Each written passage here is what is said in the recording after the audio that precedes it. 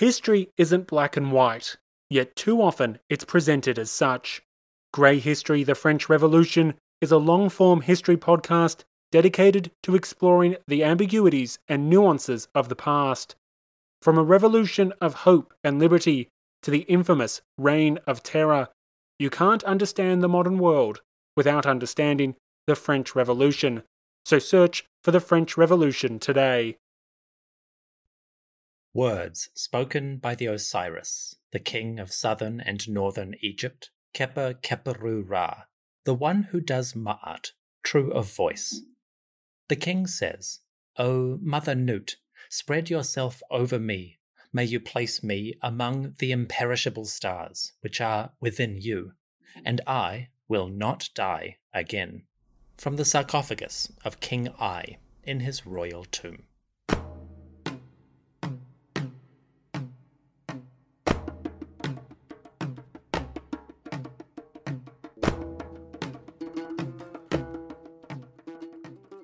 Iri Nini in Jen.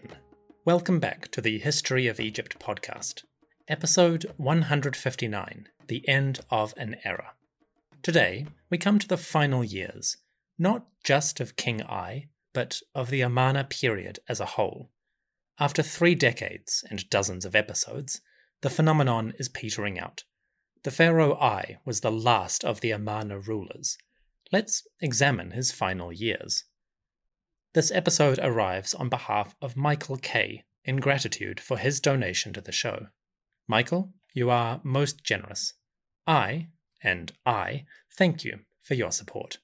The temples will fill with offerings, some of which will go to the priests, but I and the gods are most grateful. To everyone listening, welcome to the show. I hope you enjoy the story.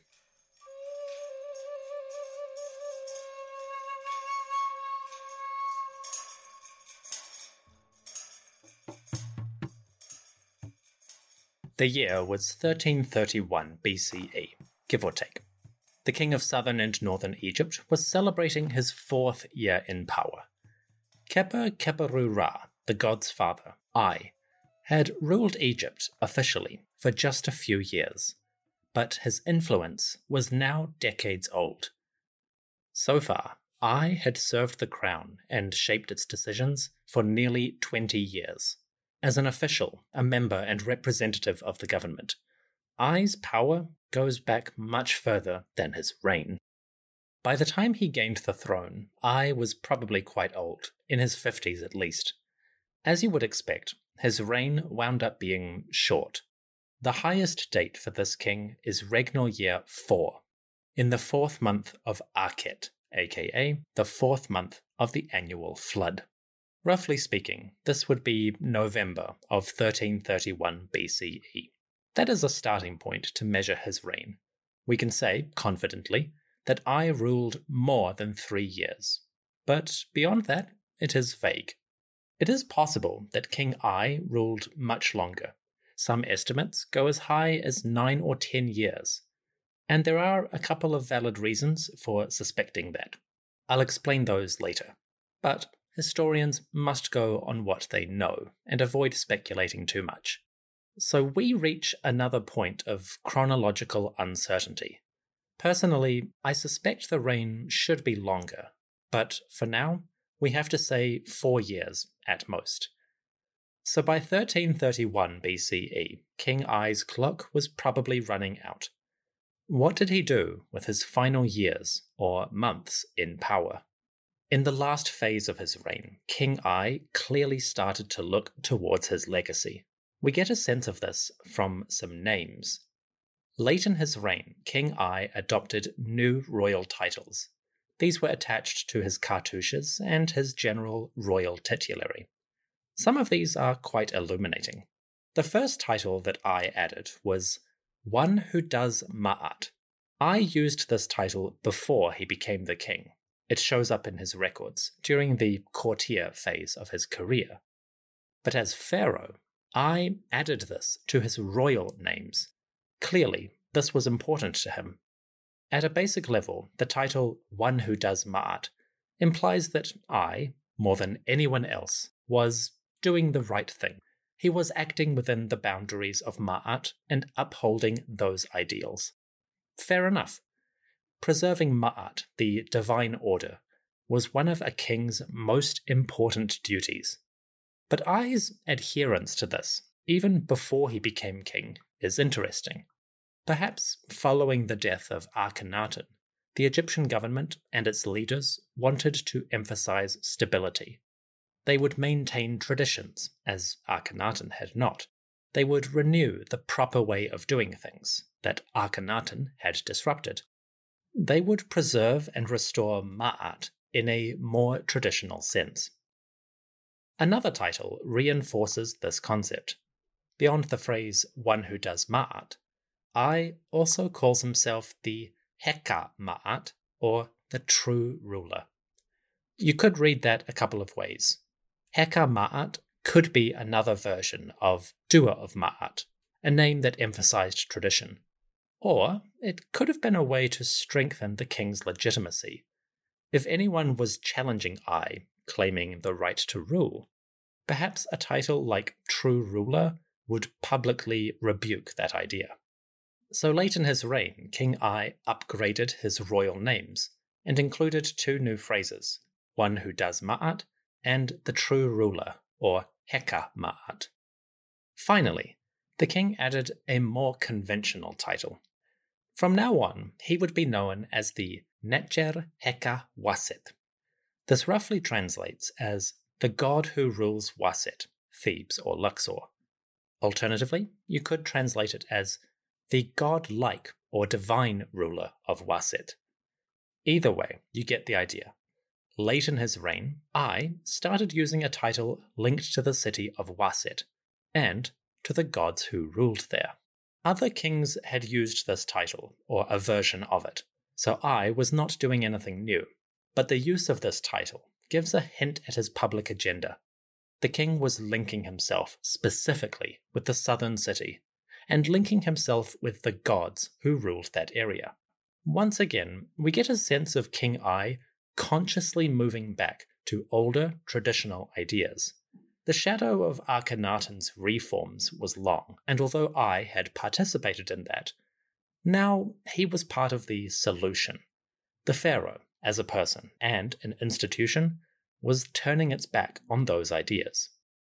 I'll come back to this point later, when we consider Ai's legacy. For now, let's carry on with his life and his final deeds as king. The big challenge facing the elderly pharaoh was his tomb. Would he have time for a proper monument? Well, let's explore.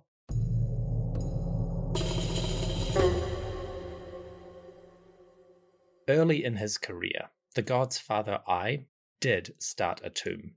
It was located at Amarna, or Akhet Aten, the city of Akhenaten and Nefertiti, the center of their regime. As a part of that government, Ai created a magnificent monument in the city. This tomb was lavish and had multiple chambers, a forest of columns, exquisite art, and elaborate texts. Today, the tomb of Ai at Amarna is one of the best attractions in that city. But the Amarna days were long gone, and Ai's tomb was abandoned. Half-finished, strewn with rubble and debris, that non-royal monument was out of the way, out of time, and out of fashion. So King Ai would need something grander, and he got it in the Valley of the Kings. Sort of. The tomb of King Ai is located in a valley just west of the main Valley of the Kings. As you can guess, this western valley is generally called the Western Valley. Not the most imaginative name. I prefer the Arabic name, the Wadi al-Gurud. This translates as the Valley of the Monkeys. Why? Well, we have Ai to thank for that. The tomb of Ai in the Valley of the Monkeys is a long, straight monument. It goes down deep into the earth, a series of staircases and corridors leading to a burial chamber. Here, deep beneath the ground, you will find the king's burial. Ai's tomb is large. From the entrance, a long passageway descends into the rock. It slopes down with the occasional staircase, and as you descend, you make your way through 2 corridors. Then, at the bottom, the tomb suddenly levels out, and it opens up to a series of chambers. 3 rooms mark the grave of King Ai. These rooms are small and sparsely decorated, but they are interesting. When you enter the burial chamber, you will find the walls covered in paintings. The design is generic. We see the king, the gods, and the next world. So there's not much to say about these paintings, but a couple of noteworthy features stand out. On one wall, a group of monkeys appear. There are 12 of them, arranged in a grid. These monkeys, or rather baboons, represent the 12 hours of night, and together they form a part of the Amduat, or that which is in the underworld. These monkeys are similar to ones in the tomb of Tutankhamun, but the tomb of Ai came to light more than 100 years before that monument. So locals, aware of this monument, started calling it, and the area, the Wadi al-Gurud, the Valley of the Monkeys. So the burial of Ai, and the artist who painted it, wound up defining this little region. Not a bad record in the context. Beyond the monkeys, or baboons, there is also a noteworthy scene. When decorating the tomb, the artist, or the king, added a special flourish. On the eastern side of the burial chamber, to your right as you walk in, the paintings do not show gods or the afterlife. Instead, they show this life, our world. A large scene across the eastern wall shows King Ai hunting. The pharaoh and his wife Tay visit the marshes on the riverbank. They ride boats amid the reeds, and the king traps birds, catches fish, and pulls weeds out of the water. It is an idyllic scene, Pharaoh enjoying a moment of relaxation. Okay, it sounds pretty, in a president goes golfing kind of way. What's the big deal? Well, the image of Ai and Tay hunting is actually unique for a royal tomb. No other pharaoh has a painting like this. Traditionally, royal burials have hieroglyphic texts like the Amduat or the Book of the Dead. They have gods and areas of the underworld. But to date, the image of Ai in the marshes is completely unique for a royal tomb. It may be a reference to his earlier, non-royal career, his days as a courtier and advisor to the pharaohs. Whatever the origin, this scene makes Ai's monument special in a small way. So that is a fun detail. These paintings are bright and vibrant, but design-wise, they are almost identical to ones that you find in the tomb of Tutankhamun. Ai's burial chamber has the same yellow background, the same types of images, and the same style. The people on the walls have the same physical proportions and features as the tomb of Tutankhamun.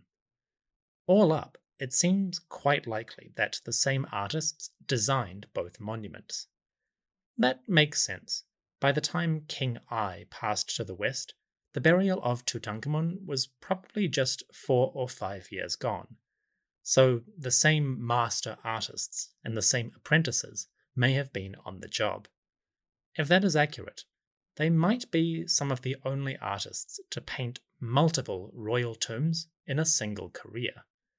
That would be a cool thing to have on their resume. Anyway, the tomb of Ai bears an artistic resemblance to the monument of Tutankhamun. Speaking of Tutankhamun, there is a lingering question about this tomb. Ai's monument is large.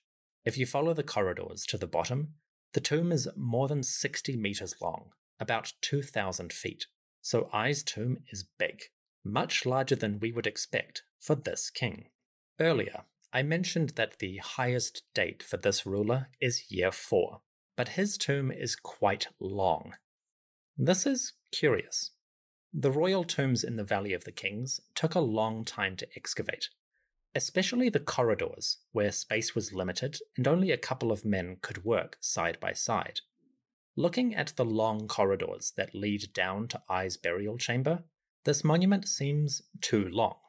With that in mind, it is possible that Ai actually reigned longer than we know. Perhaps he did not rule 4 years, but 5, 6, even 10.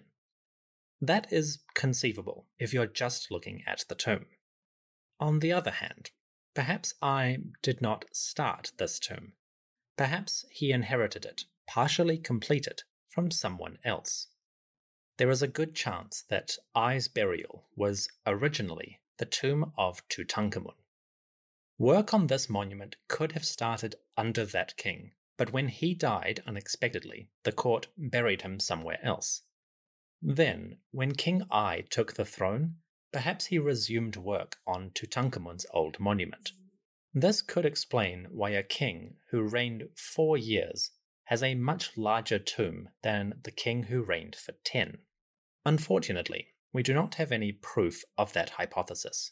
There are no artifacts from this monument that mention Tutankhamun or anything like that. So it's just an idea. But that might explain how I got such a large tomb, despite such a short reign. Personally, I do like this idea. I'm not committed to it, but it would explain a few things. If future research proves this wrong, fair enough. But for now, I do think it's a decent possibility.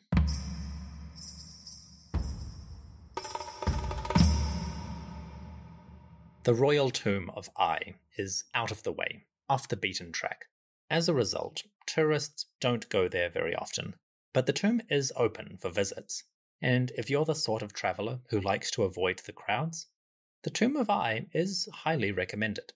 It is quiet, remote, and you get a lovely sense of the ancient landscape. Because the tomb is located in the Western Valley, it's a nice distance away from the tourist traps. There are no shops or rest houses to distract you, just cliffs, rock, and the hidden monument. It's a good destination for the intrepid traveller. If you want to see I's tomb now, you can find a lovely video on YouTube. In 2017, a presenter named Curtis Ryan Woodside visited the monument, and he took a wonderful video of the decoration. I recommend Curtis's documentary. It is a lovely structure. To see this video, follow the link in the episode description. The tomb of I is out of the way, and it may seem unimportant. That is certainly what the original excavator, a man named Belzoni, thought of it. In 1816, Belzoni was visiting this area, and in the course of his work, the tomb of King I came to light. But the monument was in a poor state, full of rubble and mud. It seemed dilapidated. And what's more, someone had damaged the monument in antiquity. 3,000 years before Belzoni uncovered it, ancient Egyptians had attacked the tomb of I. We don't know when exactly, but the Vandals were thorough. They destroyed much of the furnishings, including the sarcophagus, and they hacked away at the paintings. It was a violent deed, and it totally wrecked the burial. I will explore that destruction next time in a side episode. For now, let's focus on I and his legacy as a ruler. After the break, we dive into the last moments of the king's reign, and we take a look at his reputation. The pharaoh I, Khepri-Khepru-Ra, might be a lesser name in Egyptian history, but when we take a step back and look at the big picture, his life and career are fascinating. That is Chapter 2, after the break. See you in a moment.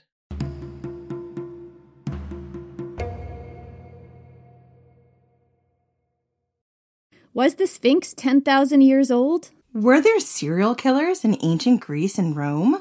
What were the lives of transgender, intersex, and non-binary people like in the ancient world? We're Jen. And Jenny. From Ancient History Fangirl. We tell you true stories and tall tales of the ancient world. Sometimes we do it tipsy. Sometimes we have amazing guests on our show. Historians like Barry Strauss, podcasters like Liv Albert, Mike Duncan, and authors like Joanne Harris and Ben Aronovich.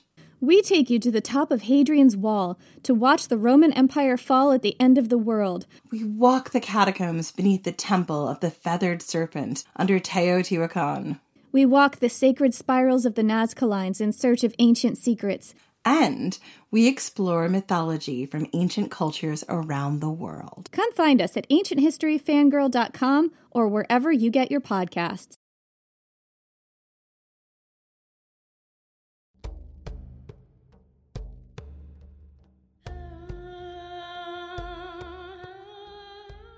By 1331 BCE, the Pharaoh of Egypt was coming to his end.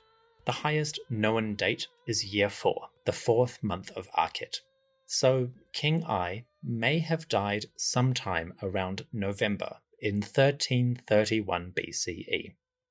The cause of this king's death is unknown. It could have been illness or complications related to age. Unfortunately, we do not have Ai's mummy, as far as we know. There is some speculation that one of the royal mummies could actually be King Ai, but so far nobody has proved that convincingly. So for now, we have to assume that we don't have his body. That's unfortunate. It would be good to know how old he was, and what kind of ailments he may have suffered. So his cause of death is unknown. The date, also unknown, but roughly around November, 1331. That's pretty vague, not a lot to go on. But that's kind of the story with King Ai. He reigned a short time, and many of his monuments or records were taken over by others later. So the king is still left in the shadows. At the very least, we can say that sometime around year 4, the living Horus flew to the west. The god's father finally died. Soon there would be a successor, a new Horus to inherit the crowns. But that story will have to wait. First, we must see how Ai fits into the larger history. What was his legacy? King Ai might seem unimportant, and with a short reign, it is easy to see why. But when we look on his career in total, we can see a bigger picture. Ai lived through one of the most fascinating periods in royal history. His career started under Akhenaten, the heretic pharaoh. And as a servant of Akhenaten, the courtier Ai contributed to the larger story of that time. As a god's father, Ai might have been an advisor, even a teacher, for Akhenaten. From the moment we meet him, this man was at the center of royal life. Likewise, Ai's wife, the lady Te, held high rank. Te was a favorite of the good god, the king, and she was Menat, wet nurse or tutor, for the king's great wife, the famous Nefertiti. So Te had her own connections, her own influence with the royals. We know less about Te, unfortunately, but the surviving pieces hint at a life spent in the palace. Together, Te and Ai were an ancient power couple, and even at the start of their careers, they were close to the rulers. So right out the gate, Ai and Te had an important place in royal history. But beyond that glitzy, glamorous life at the court, they also added to history in a bigger sense. The courtier Ai built a tomb at Amarna, a lavish monument with elaborate decorations and features. That tomb survives, and it tells us a lot about life in Amarna, life serving Akhenaten. Along the way, Ai also preserved something important. On the walls of that tomb, Ai added a text. We know this text as the Great Hymn to the Aten. It is a lengthy song or prayer devoted to the sun god, and historians have used this great hymn to examine and unpack Akhenaten's ideas. Ai was not the only courtier to use the great hymn in his tomb, but his version is the longest, the most complete, and the best preserved. So the courtier did something valuable for history. He preserved ideas and knowledge of the Aten faith. Even if he did nothing else with his life, that would be an achievement. Ai deserves his place in the history books. Then, under Tutankhamun, the courtier added to his legacy. As a high-ranking servant and advisor to the boy king, Ai probably shaped many of the policies or decisions of Tutankhamun's government. He was not totally in charge. The general Horemheb also had a lot of power. But as part of the inner circle, the god's father helped to guide the king. The restoration project, the renewal of temples and statues, was one of those initiatives. Perhaps Ai influenced or implemented some of those ideas. Then, as king, Ai brought the restoration project closer to its goal. As Kepa Keperu Ra, the one who does Ma'at, King Ai expanded on Tutankhamun's achievements. Again, those achievements were partly his own achievements. So, as a ruler, Ai was conservative in the classic sense. He resisted change, he stayed the course, he maintained the government's policies. That may not sound important, but it can be meaningful. Occasionally, a government needs a steady or predictable hand, someone who will not interfere or meddle with the machine. Remember, the Egyptian government was still dealing with Akhenaten and his revolutionary ideals. Perhaps King Ai gave the court what they needed: continuity and stability. So, yeah, King Ai did not reign long. 3 years at least, maybe 5, or even 10 if you're feeling generous. But although his official reign was short, the age of Ai's influence was much longer. For 30 years, roughly speaking, he had been at the heart of royal politics. So when he finally died, the courtier, the pharaoh, had a long resume. I must admit, when I first started to research the Amarna period years ago, I did not expect much from Ai. A few years, a couple of monuments, some little tidbits. But in the end, I was wrong about Ai. Diving deeper, the king's records throw up some fascinating details. From his work at a temple glorifying Tutankhamun, episode 156, to his possible victories in war, episode 157, to his administrative and religious deeds, episode 158, King Ai left an unexpectedly rich record.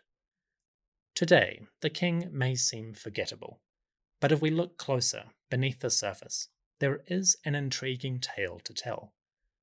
Ai's story is just beginning. Egyptologists have a lot more to unearth and study. So in the big picture, this pharaoh probably has a few surprises left. In terms of his legacy, you might say, there is more to this king than meets the eye.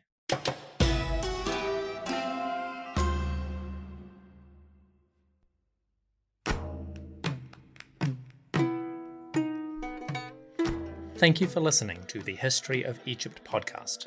My special thanks to Linda, Terry, TJ, Yola, Mycost, Andy and Chelsea, Jason, Kendra, Evan, Kyla, Nidin, and Stephen, my priest-level backers on patreon.com. Patrons like these keep the show running, supplying essential items for the temples and the tombs. My thanks to the priests, and to everyone who listens, donates, or supports the podcast. Your kindness is most generous, and I thank you from the depths of my burial chamber. Is that a euphemism?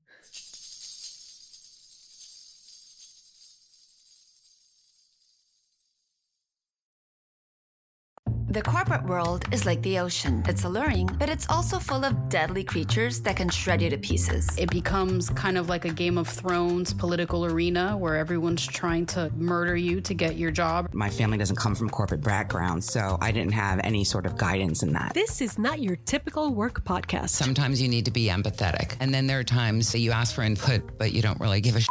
Listen to the Ambie Award-nominated podcast, Surfing Corporate. Stretch opportunity? What is this, yoga class? Get out of here.